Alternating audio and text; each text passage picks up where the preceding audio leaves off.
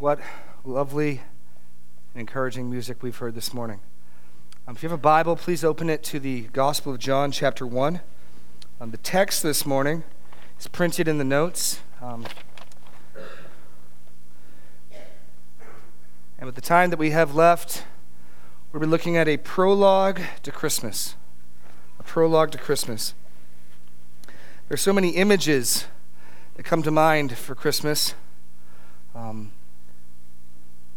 The Christ child in the manger, in many pictures with a halo on his head, the shepherds, the angels, the star in the sky. Yet images need content. They need to be filled up with content. Images can be powerful things when they bring to mind the right content. And so my goal this morning as we look at this passage is to fill up some of these images, to try to answer the question, what does this mean? What are we to make of the birth of Jesus in a little town in Bethlehem? So what? Would be another way of asking the question. The reason the title is called A Prologue to Christmas is John's Gospel begins with a prologue. Prologue literally meaning first word. Many books have prologues. It's a part of the book that introduces and sets up the rest of the book. And so as John is going to tell his gospel, and we need to keep in mind that there is only one gospel. The original title of the four gospels are according to John, according to Matthew, according to Luke, according to Mark. It's not John's gospel. It's the gospel according to John. There's one gospel. As John gives his account of it, he sets up some information for us to keep in mind. Now let's just read the text, first 18 verses of John chapter 1. In the beginning was the Word, and the Word was with God, and the Word was God. He was in the beginning with God.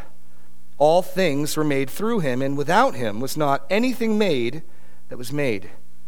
In him was life, and the life was the light of men. The light shines in the darkness, and the darkness has not overcome it. There was a man sent from God whose name was John. He came as a witness, to bear witness about the light, that all might believe through him. He was not the light, but came to bear witness about the light. The true light, which gives light to everyone, was coming into the world. He was in the world, and the world was made through him, yet the world did not know him. He came to his own, and his own people did not receive him. But to all who did receive him, who believed in his name, he gave the right to become children of God, who were born not of blood or the will of the flesh, nor the will of man, but of God. And the Word became flesh and dwelt among us, and we have seen his glory, glory as of the only Son from the Father, full of grace and truth. John bore witness about him and cried out, "This was he, of whom I said, he who comes after me ranks before me, because he was before me. For from his fullness we have all received grace upon grace. For the law was given through Moses, grace and truth came through Jesus Christ. No one has ever seen God, the only God who is at the Father's side. He has made him known."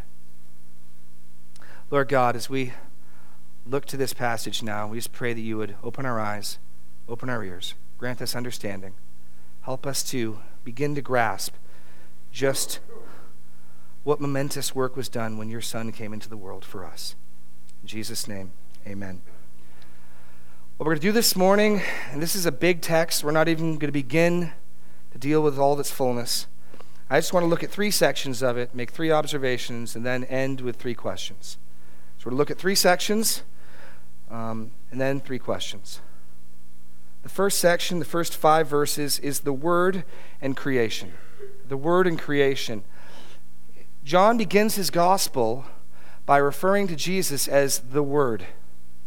It's a unique title. It has really no precedent in Scripture. The Scripture speaks of God's Word being powerful, God sending out his Word, but to be personified, to be identified with a being, this is altogether new. It's likely that John did this because he wrote last. He wrote his gospel after the other gospels. There's plenty of evidence to suggest he's well aware of them. And so as he handpicks his material, he's filling in gaps. He's bringing to light things that the other gospels didn't address. And he starts, rather than with a title that his readers might be familiar with, he starts with one that's meant to sort of shake us up a bit. What do you mean, the Word? It's just the word logos. We get the English word logo from it. And so what we learn is that in the beginning was the Word. And we know that the Word is Jesus, because if you look down to verse 14, the Word became flesh, which is speaking of the incarnation, the birth of Jesus entering into this world. So we know this is the Lord Jesus whom we're speaking of.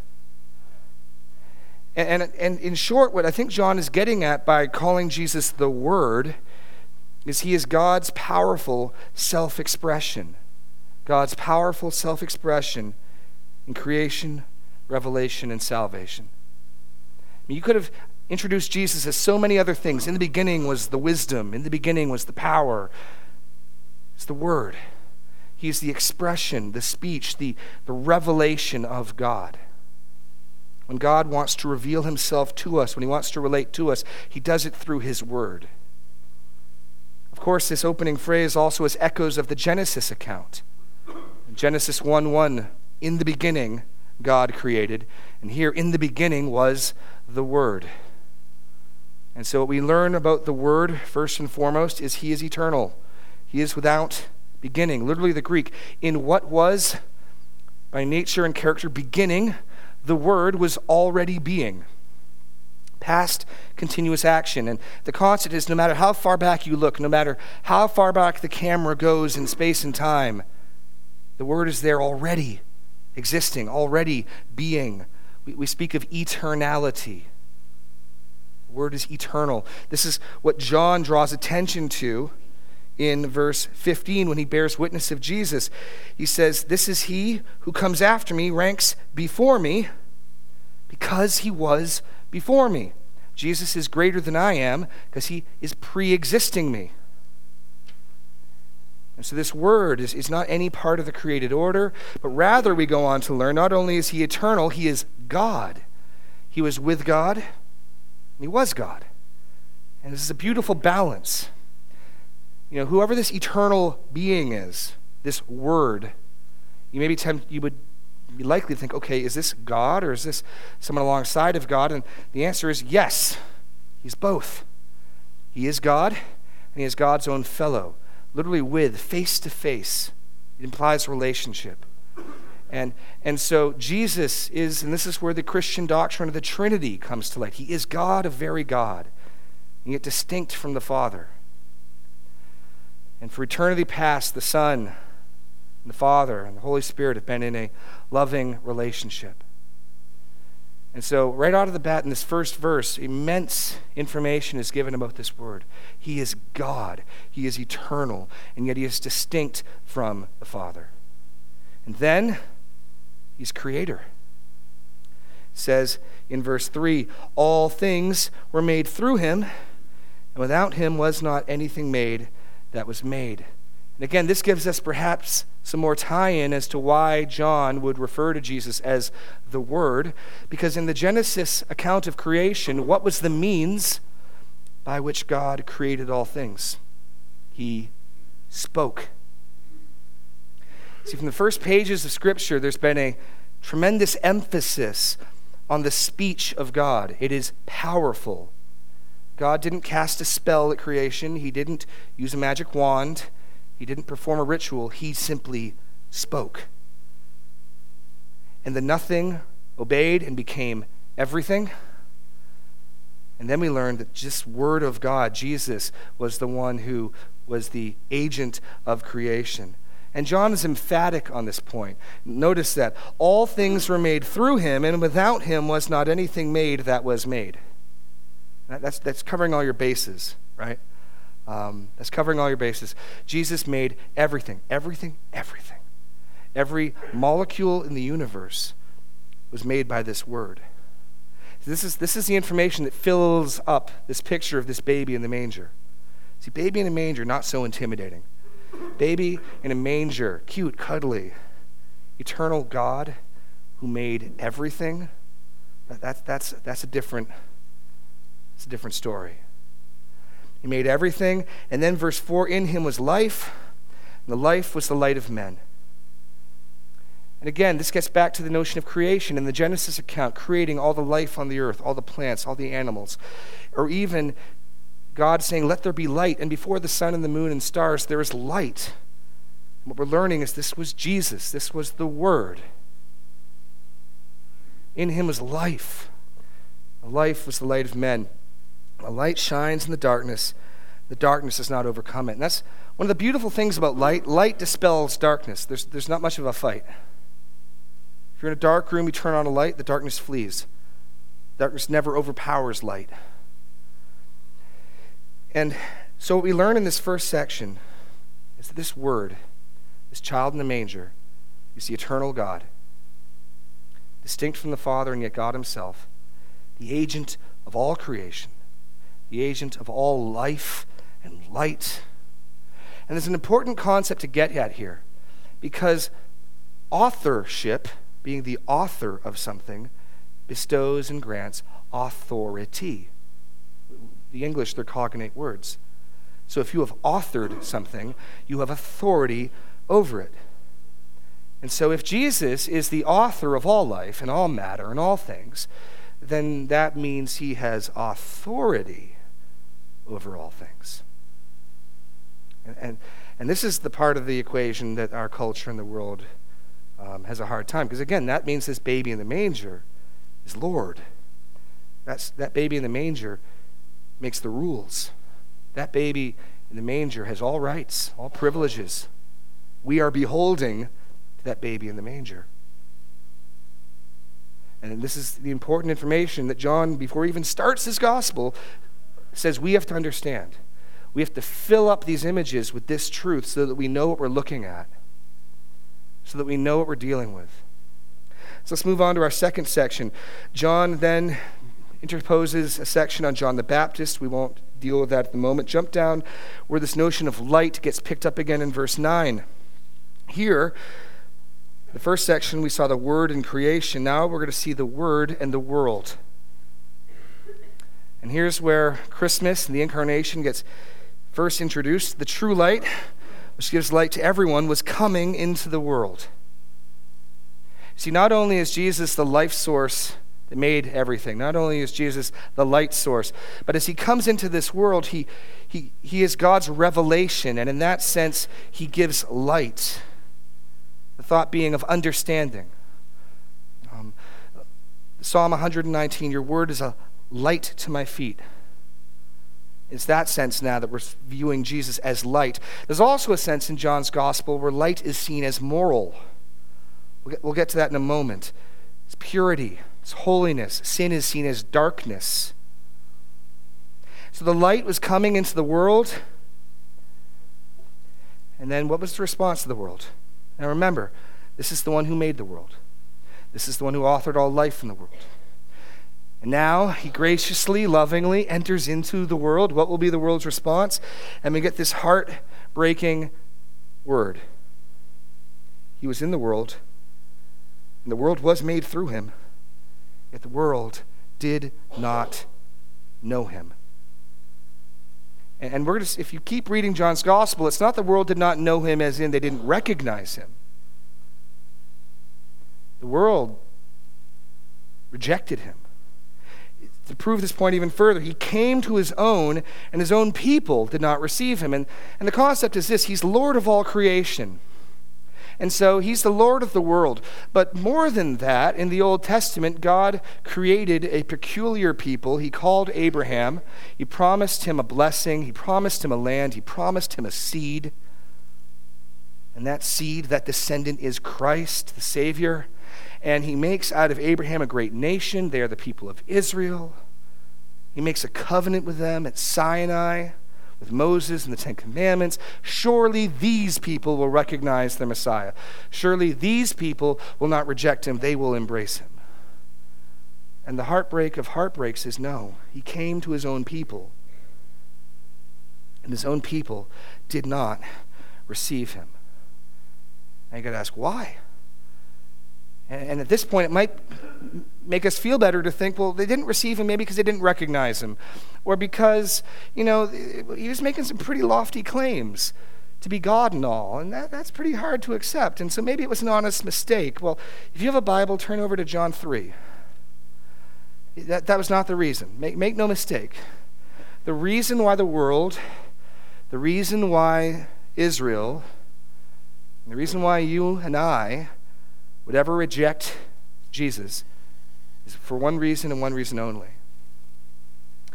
We'll read that in John 3:19 and following, where this notion of darkness and light is picked up again in clearly moral categories. This is the judgment. Well, let's even go back further to John 3:16, probably the most familiar verse in the Bible, and just read from 16 all the way to 21. For God so loved the world that he gave his unique Son, that whoever believes in him should not perish, but have eternal life. For God did not send his Son into the world to condemn the world, but in order that the world might be saved through him. Whoever believes in him is not condemned. Whoever does not believe is condemned already, because he has not believed in the name of the only Son of God. And then we get the verdict, we get the summary, the conclusion. This is the judgment. This is the verdict. This is the state of affairs. Light has come into the world, and the people loved the darkness rather than the light because their deeds were evil. For everyone who does wicked things hates the light and does not come to the light, lest his works should be exposed. But whoever does what is true comes to the light, so that it may be clearly seen that his works have been carried out by God. So according to this passage, according to the Bible's account, why was Jesus rejected? And it wasn't because of the incredulity of his claims. It was one reason and one reason only. Jesus shines light on our sinfulness. He shines a light on our self-love, our selfishness, our self-righteousness, our judgmentalism, our pride, our envy. And if we're a people who love those things, and we're secretly ashamed of them, but we love those things, then we don't want the light shining on us. And so we'll try to avoid the light, and if need be, we will smash the light to get away from it. It's the picture of like cockroaches scurrying away from when the lights turn on. This is why Jesus was rejected. Make no mistake. Make no mistake. And this is why today he is still rejected. Israel was willing to receive Jesus as a prophet. In chapter 3, Nicodemus comes. Surely you were sent from God, he says, for no one can do the works you do unless God has sent him. He wasn't willing to receive Jesus as God, but he was willing to receive him as a prophet, someone sent from God. In John 6, they want to make him king because he's working miracles. And the one thing Jesus never negotiates, the one thing he never gives any leeway on, is who he is and how he is to be received. So when the rich young ruler comes up to him and says, "Good teacher, what thing must I do to inherit eternal life?" He says, "Why do you call me good? There's only one good. He is God." What he's saying is, don't call me good unless you're calling me God. And so who Jesus is becomes a really big deal. Who he is. And go back to John chapter 1, the prologue. He came to his own people and they did not receive him. Well, in a sense, they did receive him. I mean, if you read through the Gospels, he drew great crowds. Palm Sunday, they heralded him into Jerusalem. What does it mean they didn't receive him? What it means is at the end of the day, when Jesus had clearly communicated who he was, what he was about, and what he called for from his people, when that clicked, when they got it, this man is claiming to be God of very God. This man is claiming to be Lord of all. This man is calling for unconditional allegiance. He's calling to be the supreme authority. I mean, Jesus says some pretty hard things. Whoever doesn't hate his mother, brother, father can't be my disciple. What he's saying is, I'm on the top of your list of allegiance. He has no place to be a pretty good guy, a nice moral teacher. When the Jews got that, when that clicked, they rejected him. And Jesus was unwilling to accept anything less. And that is why they rejected him. But then there's a word of hope here. Back in John 1, he says, but to all who did receive him, there were some, there was a remnant, and even today there are those who believed. Those who did receive him, he gave the right, who believed in his name, he gave the right to become children of God, who were born not of blood, nor of the will of the flesh, nor of the will of man, but of God. What he's saying is this: to those who did receive him, give him the proper reception. To those who believed in his name, they get the unspeakable blessing of being adopted into God's family.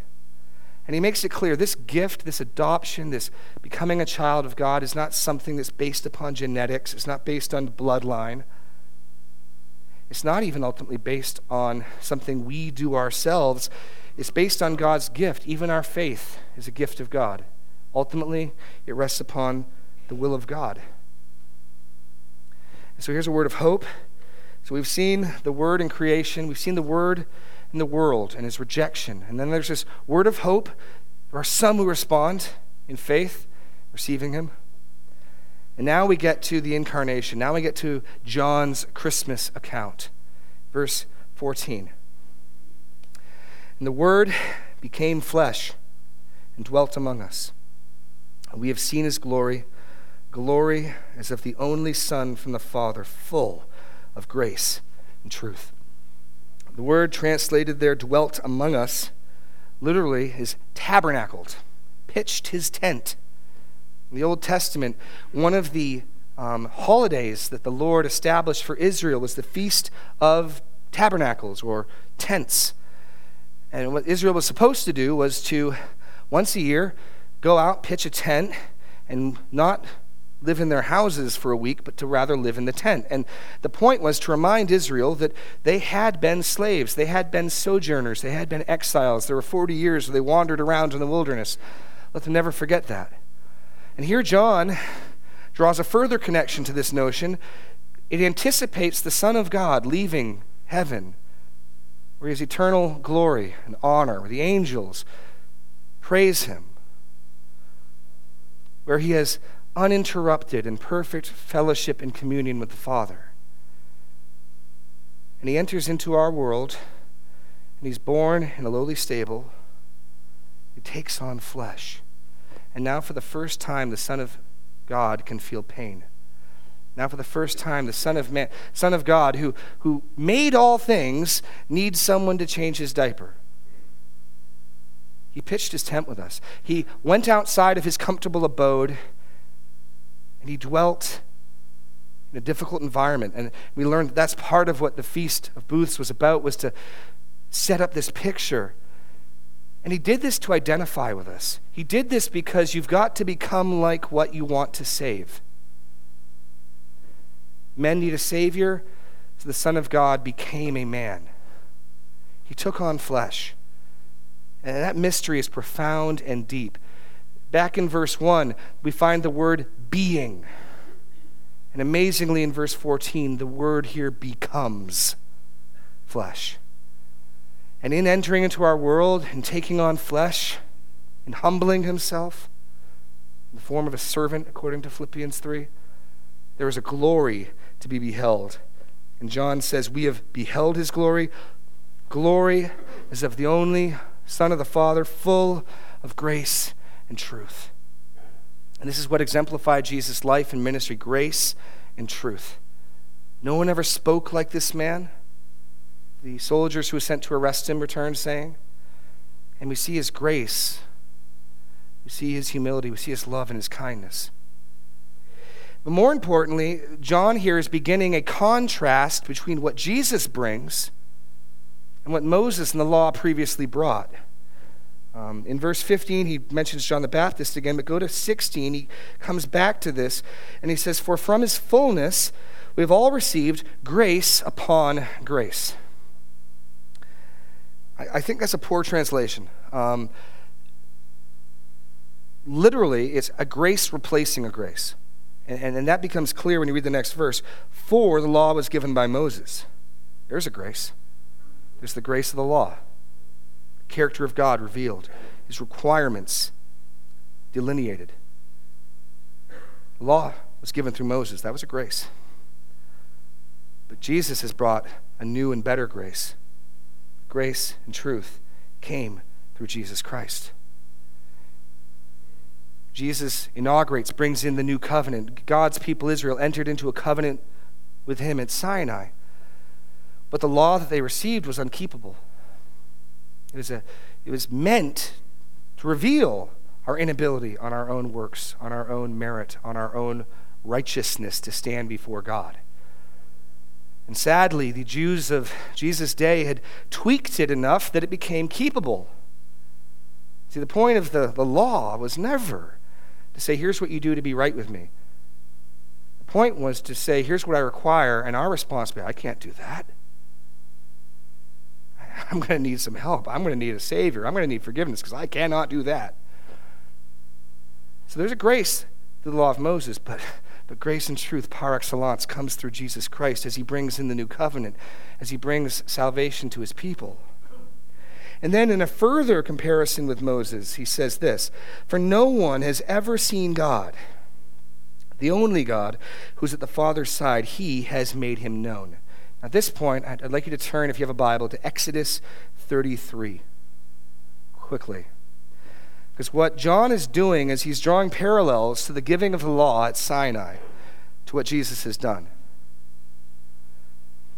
If you remember, the first time Moses goes up in the mountain, he receives the 10 Commandments, he goes down, the people are committing mass idolatry, worshiping a golden calf, and he smashes them, breaking the 10 Commandments all at once. And he goes back up again, and God threatens to destroy Israel, and Moses intercedes for them. And the Lord listens to a righteous intercessor, and he relents. And then in chapter 33, Moses, at the end of this, in verse 18 says, "Please show me your glory." And he said, "I will make my goodness pass before you, and I will proclaim my name to you, the Lord, and I will be gracious to whom I will be gracious, and I will show mercy on whom I will show mercy. But you cannot see my face, for man cannot see me and live." The Lord said, "Behold, there's a small place for me where you shall stand on the rock, and while my glory passes by, I will put you in the cleft of the rock, and I will cover you with my hand until I have passed by. And then I will take away my hand, and you shall see my back, but my face you shall not see." And that's what John's getting at. No one has ever seen God at any time. Even Moses, who had the most closest approach to the living God in the entire Old Testament. God says, I speak to him face to face. He goes up on a mountain that shakes. The encounter that Moses has with the living God is so powerful, his face is glowing for days afterwards. Even Moses cannot see God face to face. So Moses brought a grace, and it was a good thing. But Jesus has brought us another grace, because what was previously impossible, to approach God directly, to stand before him and not be consumed, John amazingly tells us that in verse 18, no one has ever seen God, the only God who is at the Father's side. He has made him known. Literally, he has translated him or exposited him. And again, this gets back to the notion of Jesus as the Word, God's powerful self-expression. If you remember when Jesus is on the Mount of Transfiguration, who is there with him but Elijah and Moses? You see, God answered Moses' request. It just took a couple thousand years.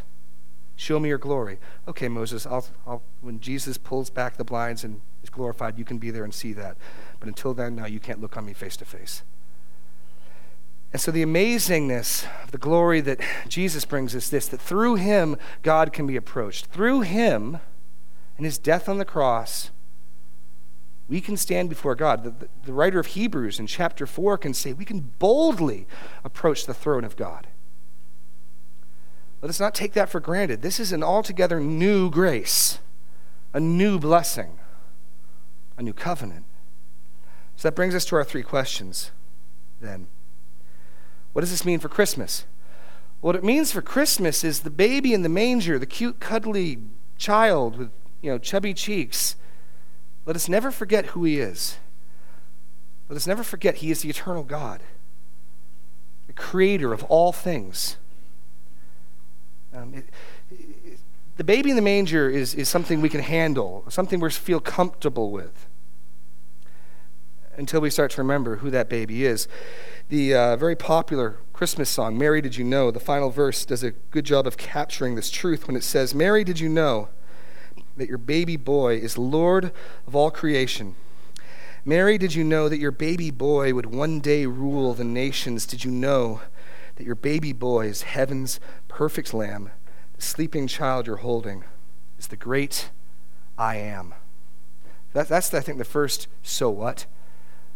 As you engage in your Christmas traditions, as you behold the different images of Christmas, remember who this baby is. Remember who you're dealing with.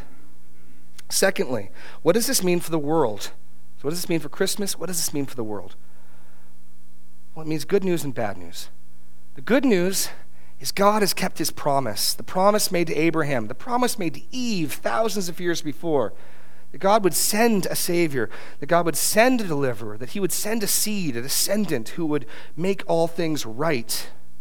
He's kept his promise. And that is good news.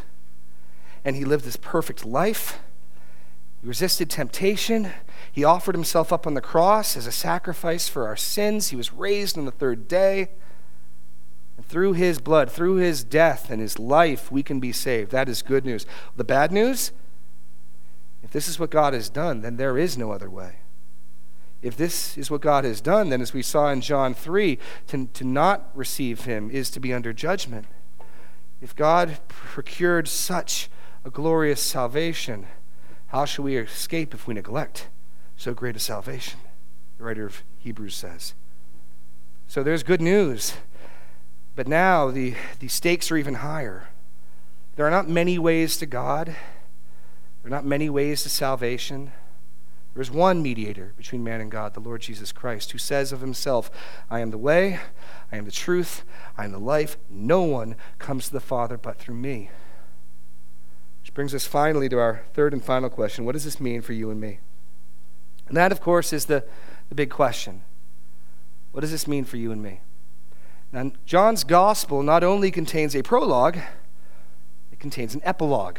We don't need to turn there, but he tells us why he wrote his gospel. And in chapter 20, he writes this, Now, many other signs Jesus performed in the presence of his disciples, but these have been written so that you might believe that Jesus is the Christ, the Son of God, and that by believing you may have life in his name. So John says, I collected this material and I wrote it down so that you might come to the conviction, that you might come to the belief that Jesus is the Son of God, deity, the Christ, the promised deliverer and Messiah, and that by believing you may have life in his name. And that's in the prologue as well. I mean, why was John the Baptist sent, according to verse 6 and 7 of chapter 1? He came to bear witness about the light, that all might believe through him. And so now the question really for us is, what will we do with Jesus? What will we do with this baby in the manger?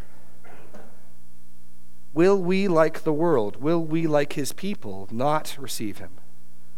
Or will we receive him? And I think that word receive takes a moment to unpack because it can be deceptive. The word receive in English and in Greek has a sort of passive and active sense.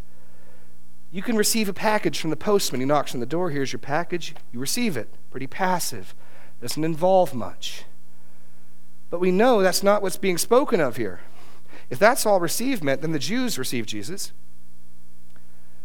No, the reception Jesus was looking for, and that's sort of the other sense of receive, is reception, like a wedding reception, or what type of reception did they give you?